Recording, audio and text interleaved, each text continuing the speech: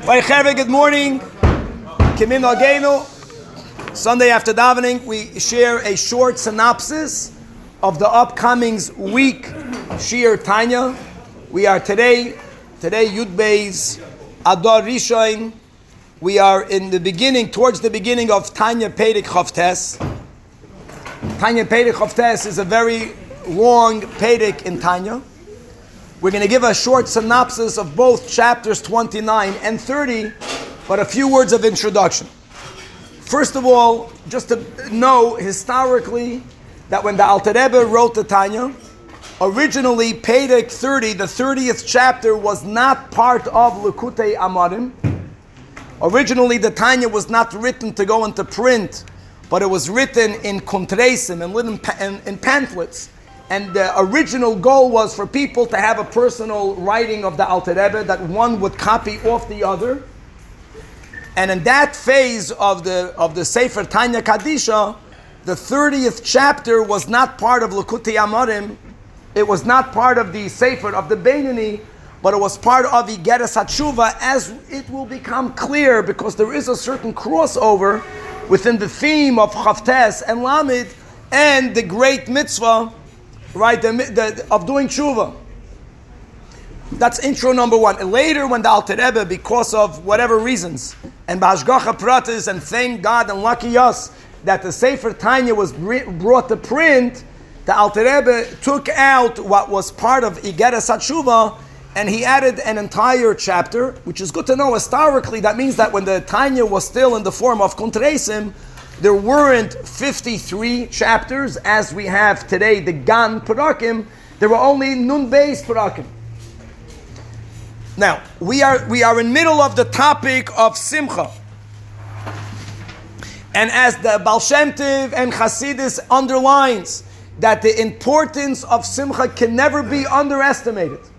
That the only way we are successful Jews, we are Yidden that are matzliach in doing what God wants, and you can say this in life, is when a person is in a state of joy, and the person feels vitality, and you feel alive, and you feel inspired. That is when you succeed. And in the context of Tanya, you will succeed in doing and speaking and thinking what God wants.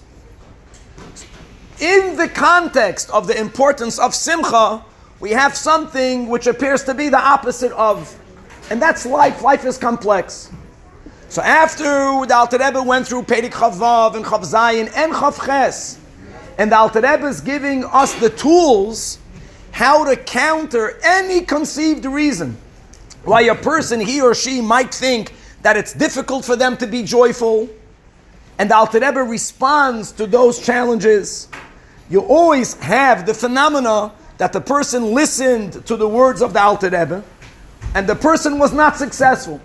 In other words, after trying all of the different ideas we had up until now, the fact is the person is not besimcha. The person is very uninspired. The person feels, using the words of the Alter Rebbe, that they have timtum halev, that their heart is clogged. They are completely uninspired. Now, to say again the obvious, that if the reason for the person working on him or herself and still not succeeding in feeling the joy, if there is a medical reason for that, a chemical reason for that, that has to be addressed on that level. But we're speaking about the cases where it's not a chemical imbalance that could be and should be corrected, but it's more of an emotional or a psychological challenge.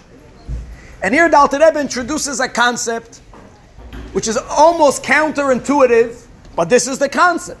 The concept is called Leiv Nishbar, Ruach Nishbara. The Alter Rebbe is using words that we find in Tehillim.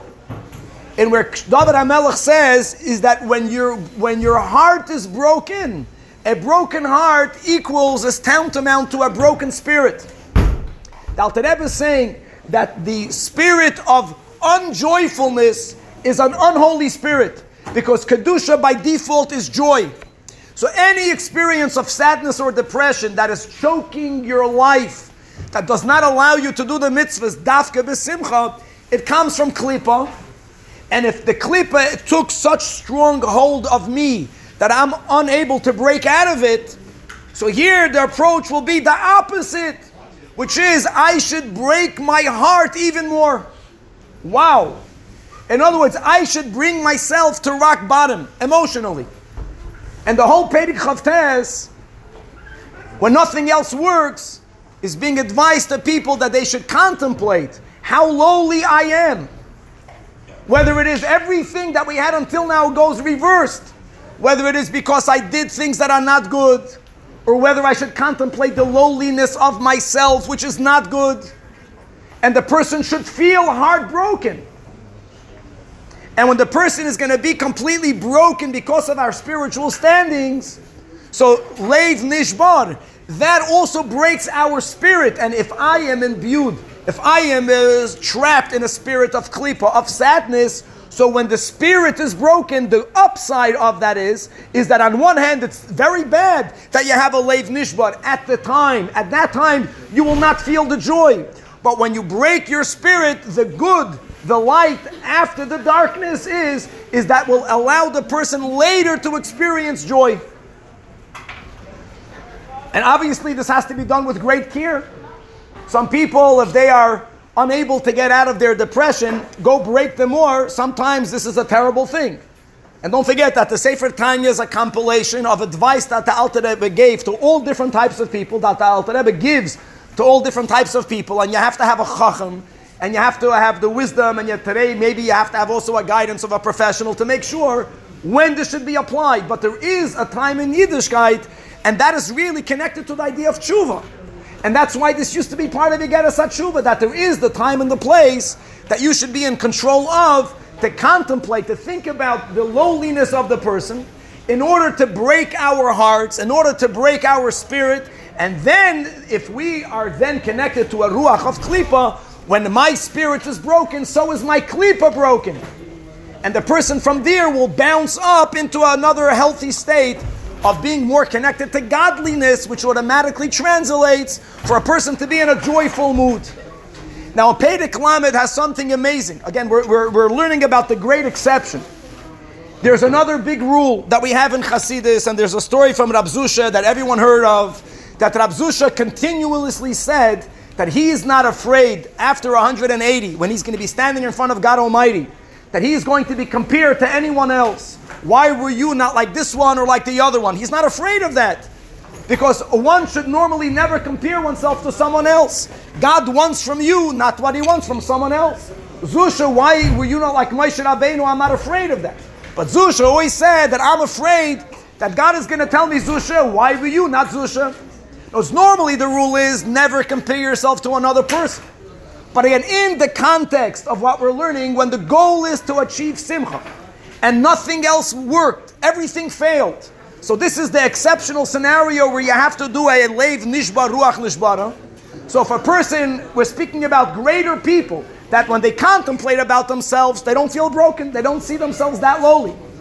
So the Alter Rebbe in Perek Lamed is going to say, then compare yourself to another person, and the moment you compare yourself to another person, you will always feel humbled. Because every other person in our minds should be viewed as greater than ourselves.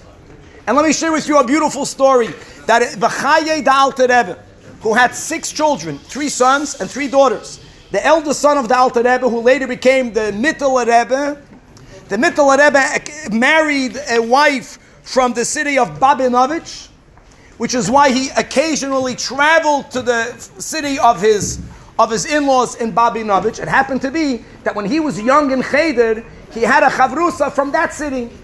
And when they were young in yeshiva, they were both as good yeshiva bachrim, occupied with davening and learning. Later on, the Mittler Rebbe, the Alter Rebbe's son, he continued in that world of davening and learning to the exclusion of everything else.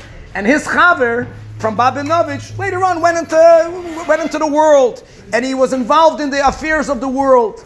And the Mittler Rebbe met him in Babinovich. And the Mittler Rebbe saw that he wasn't behaving necessarily as much as good as holy as. And the Mittler Rebbe told him words, whether they were explicit or implicit, he gave him a bissel musar. Like, you could be better. So that chassid tells the Mittler Rebbe, how can you say those words to me? He says, look at you and look at me. You are the son of the Alter Rebbe. Imagine the thoughts that your parents had when you were conceived. Look at me. Imagine the thoughts that my parents had when I was conceived. And then you look at the upbringing that you had. Look at the upbringing that I had. Look at the home you come from. In other words, he was telling the Mittler Rebbe that you were given so many more opportunities. Basically, that if you would have been like me, who says you would have been as good as I am? And the Mittler Rebbe took those words to his heart. It really affected him.